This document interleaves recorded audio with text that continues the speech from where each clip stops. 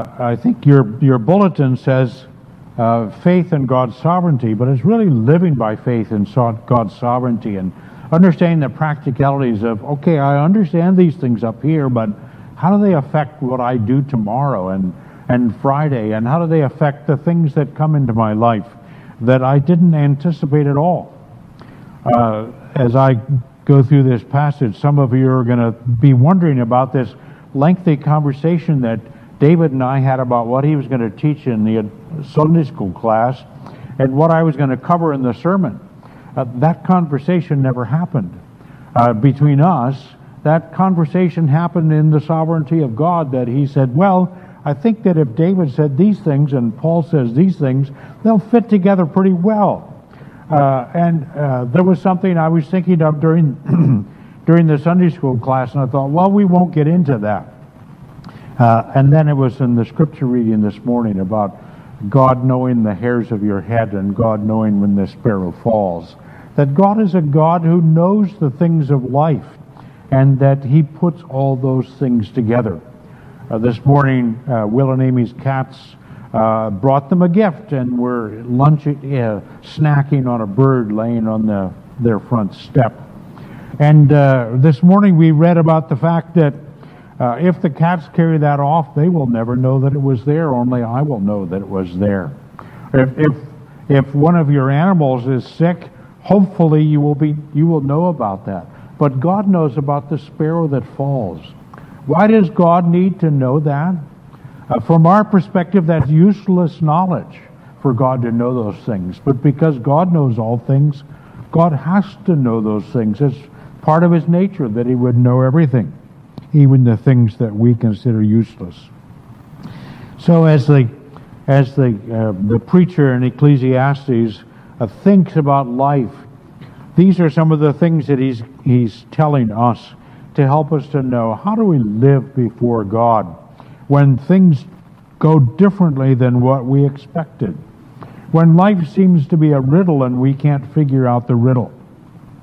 When there are things that are mysteries in life and we need to figure out how to work in those things. These verses only mention God's name once, and being written before Jesus came into this world, his name is not there at all.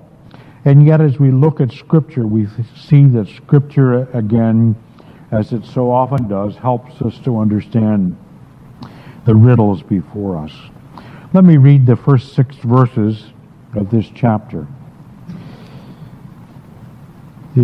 Ecclesiastes says, "Cast your bread upon the waters, for you will find it after many days." There's a riddle. "Give a portion to 7 or even to 8, for you know not what disaster may happen on earth. If the clouds are full of rain, they empty themselves on the earth. And if a tree falls to the south or to the north, in the place where the tree falls, there it will lie. He who observes the wind will not sow, and he who regards the clouds will not reap." And as kind of help you figure out these riddles, as you do not know the way the Spirit comes to the bones in the womb, or the way in which the Spirit blows, and how the bones of a body, a child, are formed in the womb. So you do not know the work of God who makes everything. In the morning sow your seed, and at evening withhold not your hand. For you do not know what will prosper, this or that, or whether both alike will be good. Let's pray. Lord, as we look at your word, we know that there are mysteries there. There are riddles. There are things that we can't figure out. And that fits with our lives. We think, why did this happen? And why was I in this situation? And why didn't I say this or that? Or why did I say this or that? Or do this or that? Lord, help us to understand these things and to know how to live under your sovereignty instead of feeling like it's all up to us and we're independent and what we do doesn't really matter. Help us to see how we can serve you in the things we don't even anticipate. In Jesus' name we pray. Amen. The first verse says, "Cast your bread upon the waters, for after many days you will find it again." Well, that doesn't seem to make sense, because if you go out to the pond on your property, or a stream, a river nearby, and you throw bread on there, unless the ducks get it, it's just as a waste. It's a poor investment. You're not going to get anything out of it. So what's the point of casting your bread upon the waters? Well, I think he's saying invest your efforts and your resources in ways that you don't even know the outcome, and you can't control the outcome. Because you believe in God, and you believe that what God is going to do is to take the things that even seem like wasted efforts on your part and going to use them in good ways. You may, as I say that, be thinking of things and thinking, oh yes, I said that to this person and that really helped them. Or I did that particular thing and it was a benefit to someone else. I didn't think of it as an investment or as something that I ought to do or that was going to benefit me especially, and yet God used it in different ways. Deuteronomy 15 is talking about the year of the seventh year coming up when debts are to be forgiven. And Moses says, speaking God's word, he says, and don't have this evil thought that somebody in your community, your brother, your friend, your neighbor, comes to you and says, I'm really in a hard point, can I borrow something from you? And you're thinking, well, the year of forgiving debts is coming up next year. He's not going to have time to pay me back. This is not a good investment. He says, God will repay that debt. Don't worry about it. Just go ahead and throw your bread on the water there. Don't worry about it. In Matthew chapter 25, Jesus is talking about the judgment when he's going to come back and he's going to judge all men. And he's going to divide them into the sheep and the goats. And he will say to the sheep, enter into my kingdom and the joy of my kingdom, because I was hungry and you fed me, I was naked and you gave me something to wear, I was in prison and you visited me. And the sheep are going to say, what? When did we do that? And Jesus is going to say, well, you didn't. When you did that for the least of my brothers, you did it for me. So they didn't know they hadn't cast their bread on the waters. They just saw a need and they tried to meet that need. And to the goats, he's going to say, enter us into everlasting punishment, because I was hungry and you didn't feed me, and I was naked and you didn't feed me, I was in prison, you didn't visit me.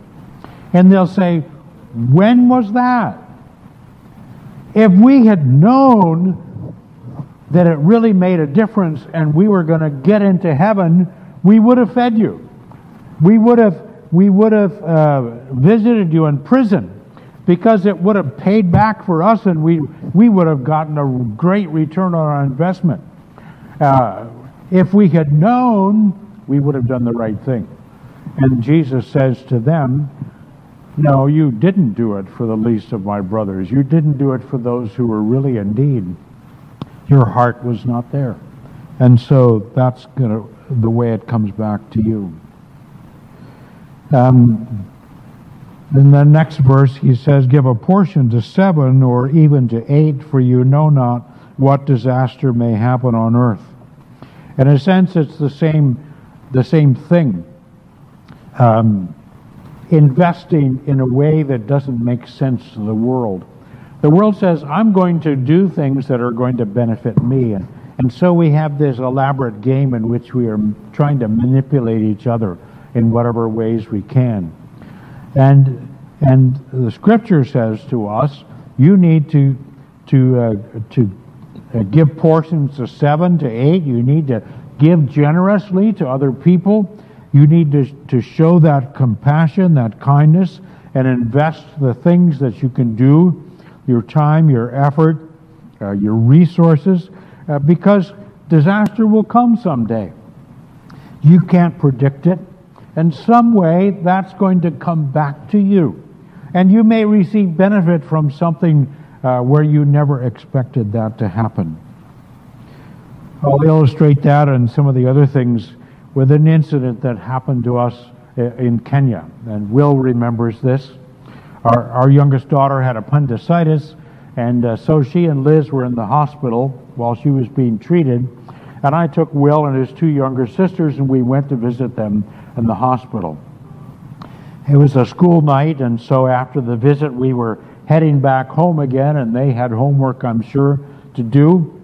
But on our way back, in a narrow, twisty part of the road that went through a wooded area, it was a dark and stormy night. You know those nights. We couldn't see very well. It was misty. It was raining. And we came around a curve, and there was a woman in the road. And I hit her. I stopped the car, got out, and was checking her out to find out if she was okay. Couldn't see any significant damage, and was trying to get her into the car so I could take her to a nearby hospital and get her checked out properly. Well, a minibus full of passengers pulled off the road near us, and people started to pour out. And I thought, this is the nightmare that missionaries dream of. You're a foreigner in another country. You've had an accident, and the normal assumption culturally is that you are liable because you have more resources than this person. And so therefore, you're going to pay to have their car fixed. You're going to take them to the hospital and pay to have them fixed. And there may be a lot of resentment that's boiling up and animosity on people's parts, and this could lead to violence and anger, and all those things are part of the possibility in a situation like this. And so I thought, what is going to happen? It's not just me, but I've got 3 of my children with me. And what's going to happen here? Well, the group that came out of that minivan included a man who spoke to this woman because she was Kikuyu and I understood Kikamba, and they're similar, but we couldn't communicate very well. She was obviously a homeless woman. She had a gunny sack full of empty milk cartons and other treasures that she was carrying with her and was very concerned about. This man came over and he spoke to her in her own language. He reassured her. He helped her get into the car. He reassured the people around that everything was going to be cared for. And then he said to me, he said, I used to work for the man that your wife buys vegetables from in the city market. And I knew you were a good man. Somehow my wife had invested in this man and invested in 7 or 8 and lots of other people. And through that, God used that man and put him in that place to be a protector and a help and an aid to us in that particular situation. Did we say, one day I'm going to hit an old homeless woman and I'm going to need to have someone who can help manage that situation? I think this man is going to be there. Let me invest in him. You know, God said, you need to do the right thing toward this man, even though he doesn't seem that significant in your scheme of things, because I can use that. Jesus says, when people invite others to a banquet, they always want to invite their rich friends, because then they figure, I'm going to get invited back. If you're going to have a dinner party, invite the best cooks that you know, so that they will come to your house and eat your food and invite you to their house where their food will probably be even better. Jesus says instead you should not invite all those people who can pay you back, but invite the poor and the crippled and the lame, and if your table's not full, go out and find them whenever you can and bring them in. Because you know who's going to invite you to their dinner table? It's not those people, it's God who's going to invite you to his dinner table. Proverbs 19:17 says that any kindness to the poor is lending to the Lord, and the Lord is the one who will bring it back. So what to the world's mind seems a poor investment, in God's mind is the best investment of all. So give your portions to 7 or 8. You don't know what disaster is going to come. Verse 3, if the clouds are full of rain, they empty themselves on the earth. No surprise there, is there? And if a tree falls to the south or to the north, in the place where the tree falls, there it will be. Well, that makes a lot of sense too. So why is it in the Bible? If it's the obvious thing that anybody can see. I think the point that he is making here is there are certain things that are going to happen. You can't control them. You can't control when the rain comes. It's going to come sometimes when you don't want it. And other times when you want it, it's not going to come. So we need to learn that God is the one who controls these things, and we need to be patient, and we need to wait for His provision and know He will provide. Also, there are certain things that are going to happen. The tree falls. Is it going to fall to the north or to the south? We can't control that. Even sometimes when we try to make it fall to the north, it falls to the south or on your house. But where it falls, there it's going to lie. It's fallen that way, and that's the condition that's going to happen. We need to learn to understand those things, and when things happen in our lives, saying, is this the Lord bringing rain, or is this the Lord withholding rain? This thing happened in a way that we can't predict, and now we need to learn to deal with it. In Isaiah chapter 55, God says that He sends His word, and His word is like rain. When the rain goes out, those seeds that have been resting in the ground and haven't done anything, they sprout, and they come up, and flowers bloom, and food is grown, and God provides. God says in the same way, He's going to use His word in ways that we don't anticipate or predict. Sometimes we will say something to someone, and it's a real comfort to them, but it wasn't something that we intended that way. The same thing happens sometimes with our words. Our words hurt and cause pain where we may not have really intended it.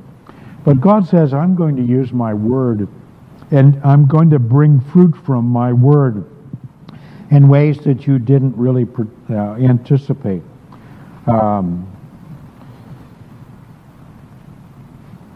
When I got that woman into the car, I went to the hospital, a nearby hospital, and I took her in and tried to get her checked in. Things happen differently there. The costs are a lot lower.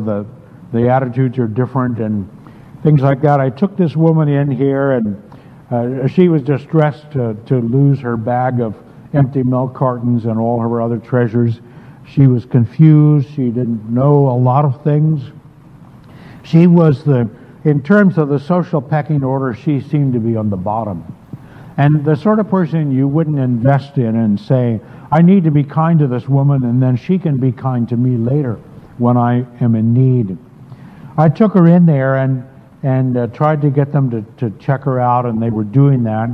And then I had my 3 kids in the car, so I took the kids home, which wasn't that far, and came back to the hospital. When those nurses saw that I came back, that surprised them. And they said, you're such a good Samaritan by caring for this woman and coming back to look after her. Well, that's what I looked like to them. I knew my own heart.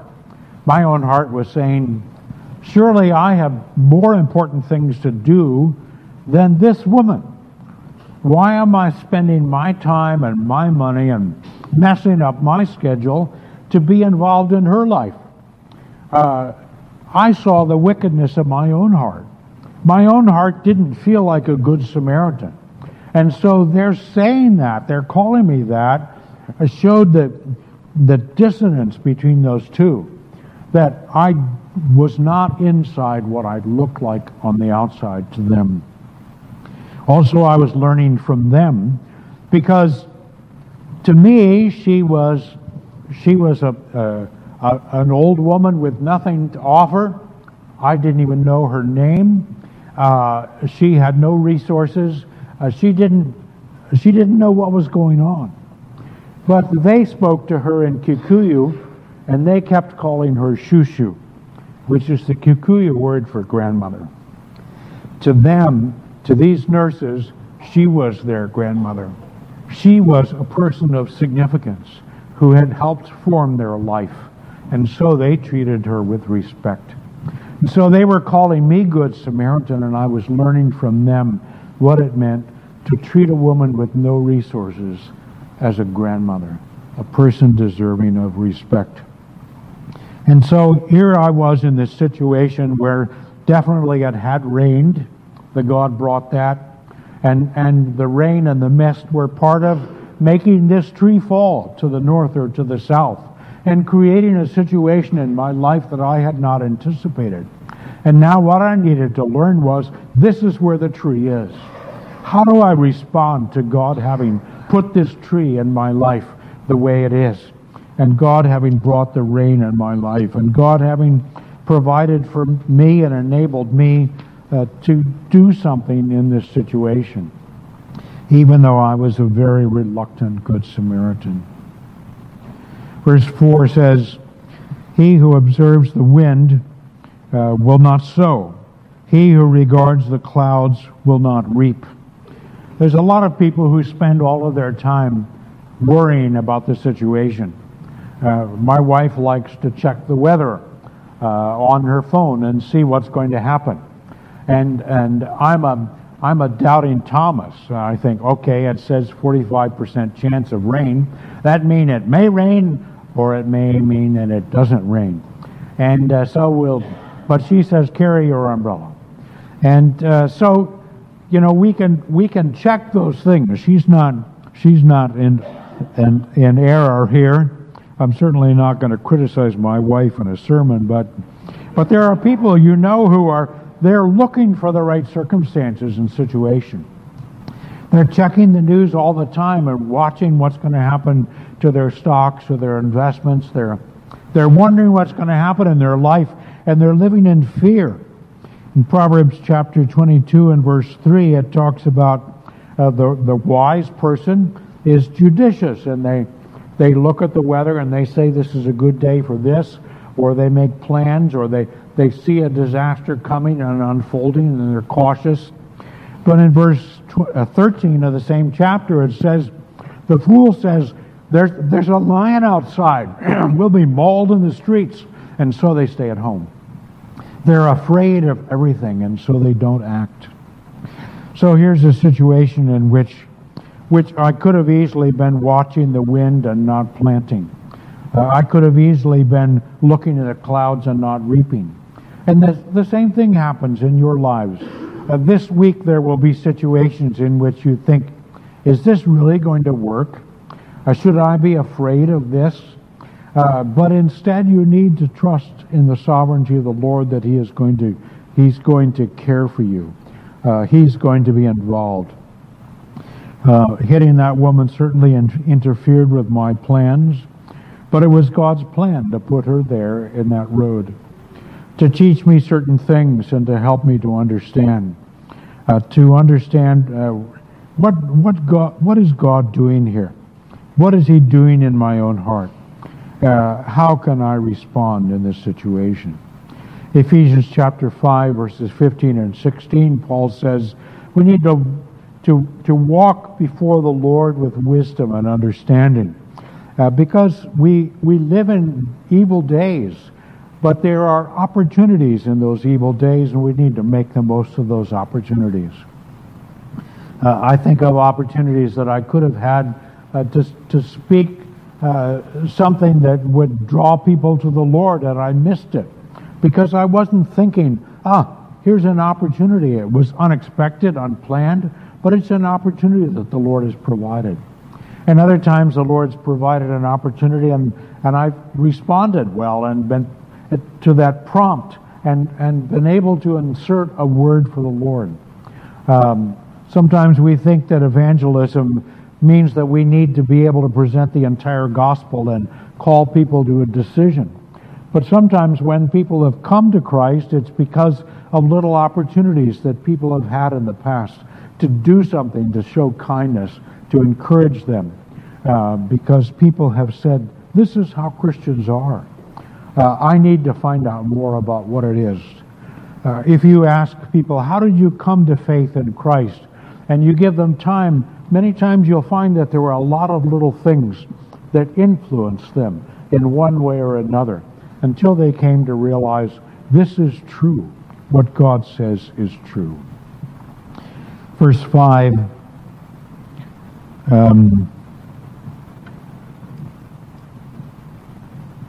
you do not know the way the Spirit comes to the bones in the womb of a woman with child, so you do not know the work of God who makes everything.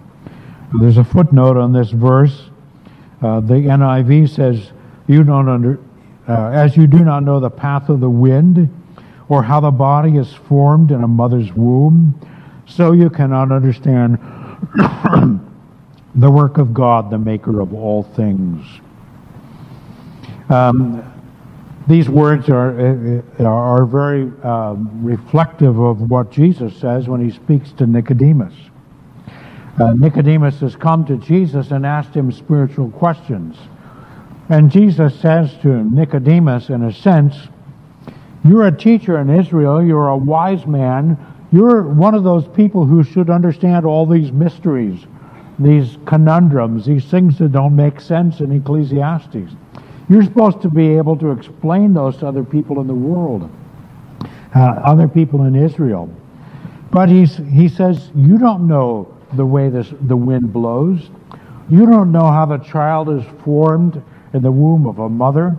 You don't understand the new birth. Don't you understand that the Spirit has to come and work in someone's heart and give them a new birth so that they would be born not just physically, but that they would be born spiritually. That's what Jesus is talking about in John chapter 3. This reality that we don't understand what God is doing. We don't understand how the Spirit works. In Hebrew and also in Greek, the word spirit and the word wind and breath are the same word. We don't understand how the wind blows, but we also don't understand how the Spirit comes and works in our hearts and the things that He is doing there. We don't understand how the baby is formed inside the mother. We know more and more about those things than we used to understand. But still we don't understand.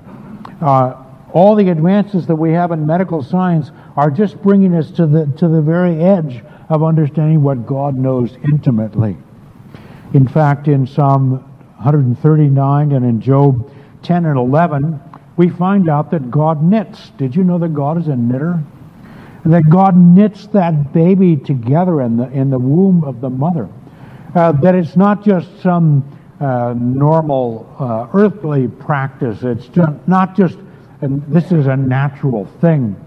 But the picture there is God's got His knitting needles out, and He's putting that baby together stitch by stitch, and He understands how to make it in such a way that it's full of life and movement even before it's born, and then comes to life formed.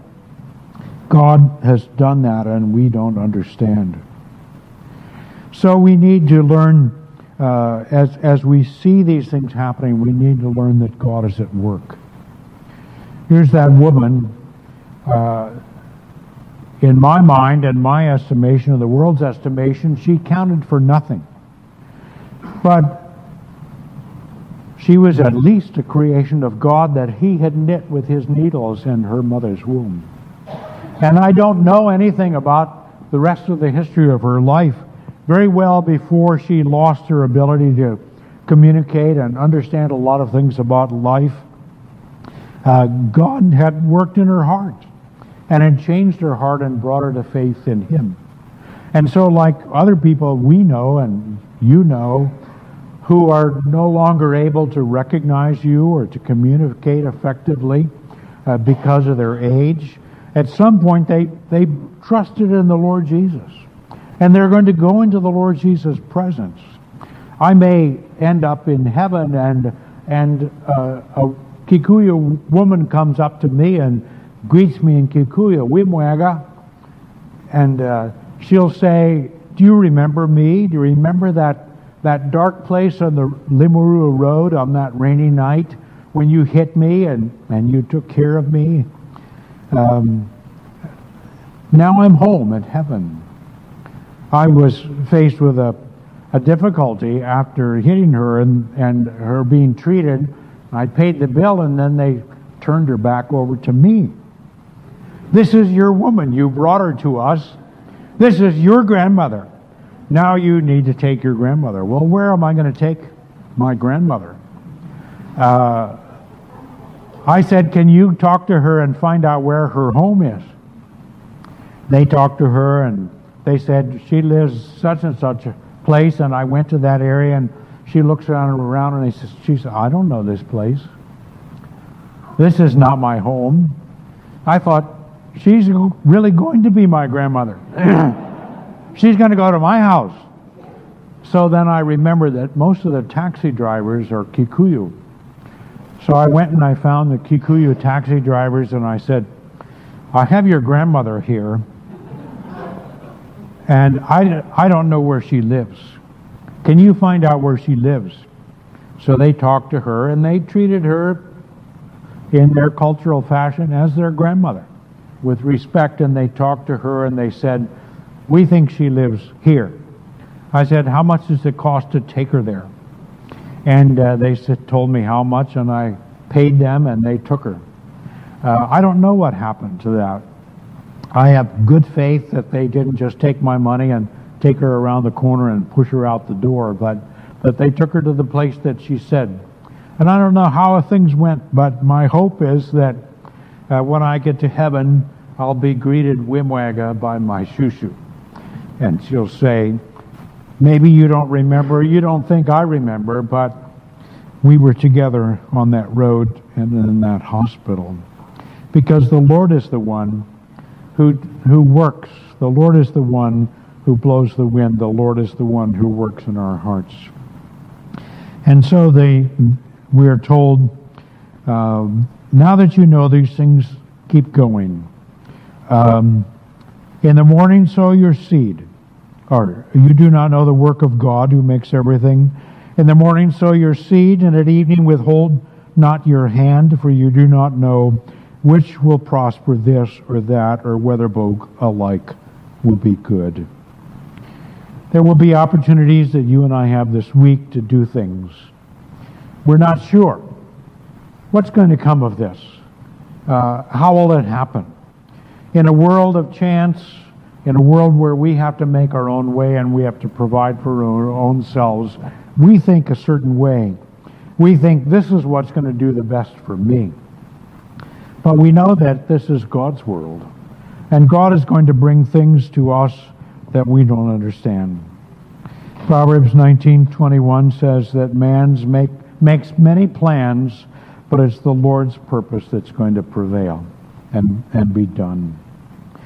Proverbs 30:24 and following tells us not to be sluggards and lazy, but to watch the ants, look at the hyrax that lives in the rocks, look at the lizard, learn from all these simple creatures that God cares about, that God provides for them, and that they just go about doing their work. In John chapter 4, verses 36 to 38, Jesus has been talking to this woman at the well. The disciples had gone into town to buy food, and they came back and they said, Master, here's your lunch. He says, I'm not hungry. And they say, what? Did somebody bring you food? No, this woman came, and I talked to her, and she's gone to bring the entire town out to come and hear me preach the gospel to them. He says, I have food to eat that you don't know about. Seed has been sown, and you are going to have the privilege of harvesting what you didn't plant, because God is the one who's provided. In 1 Corinthians chapter 3, Paul talks about how he's planted the seed in one place, and Apollos came along in Corinth and he watered, but it was God who brought the fruit that came from that planting. And so we can entrust ourselves to God and to His provision. We make plans with the assumption that we can control things and make them come out the way we want. But because God loves His children, He has other plans that we may miss because we don't trust Him. He uses them to show our lack of faith in Him, like I saw that in the hospital.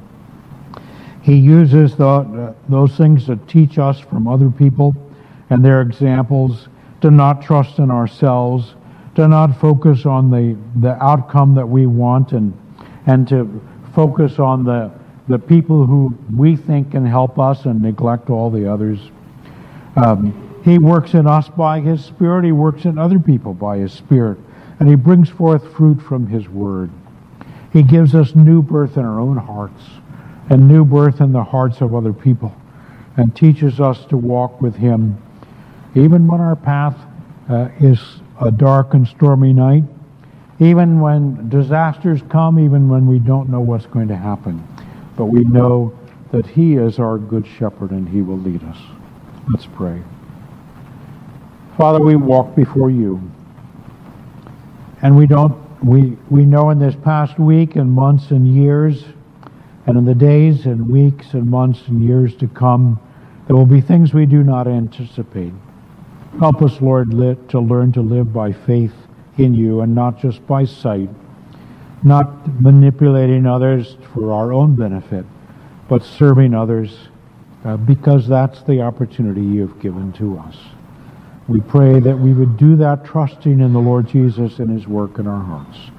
In Christ's name, amen.